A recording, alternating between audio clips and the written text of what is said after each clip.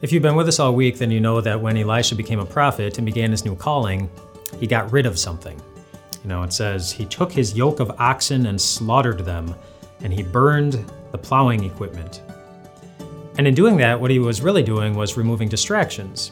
It wasn't wrong to have oxen or a plowing equipment, but Elisha knew that if he saw those things every day, he might be tempted to go back to them, especially on the days when his new calling would become pretty hard. And so he got rid of good things so that it wouldn't distract him from doing the thing that God had called him to do at that moment. Is there any good thing in your life, a good thing that God has given you, or something that could be good that is getting in the way or distracting you from carrying out your callings? A lot of guys like video games, for example, and video games aren't necessarily sinful just by themselves. They're a good way to relax, but if you're a student and your playing video games is distracting you from doing your homework as well as you possibly can, then that's a distraction that's getting in the way of you carrying out the calling that God has given you. A lot of women are married to men who like to play video games. And again, nothing wrong with playing video games, but according to one survey that I saw, 75% of those women who are married to men who like to play video games feel unhappy in their marriage because they say that their husbands pay more attention to their video games than they do to their wife. Text messaging and email and internet, the use of all those things has increased substantially just over the last decade.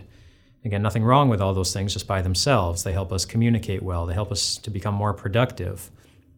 But I don't think it's coincidental that the number of children who are clinically depressed has increased over the last 10 years more than 200%.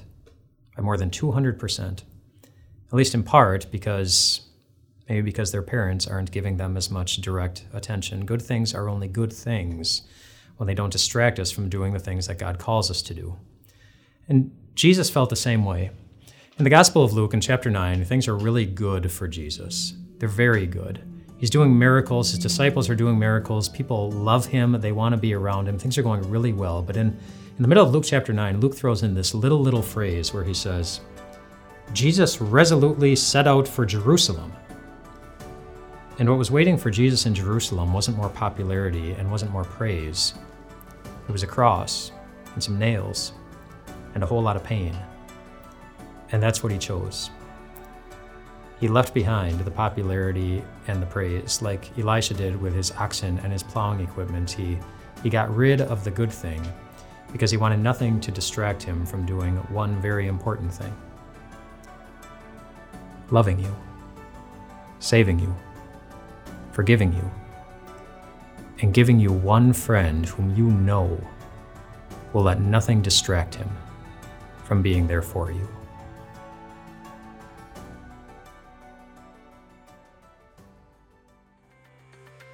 Hey, what's up, everyone?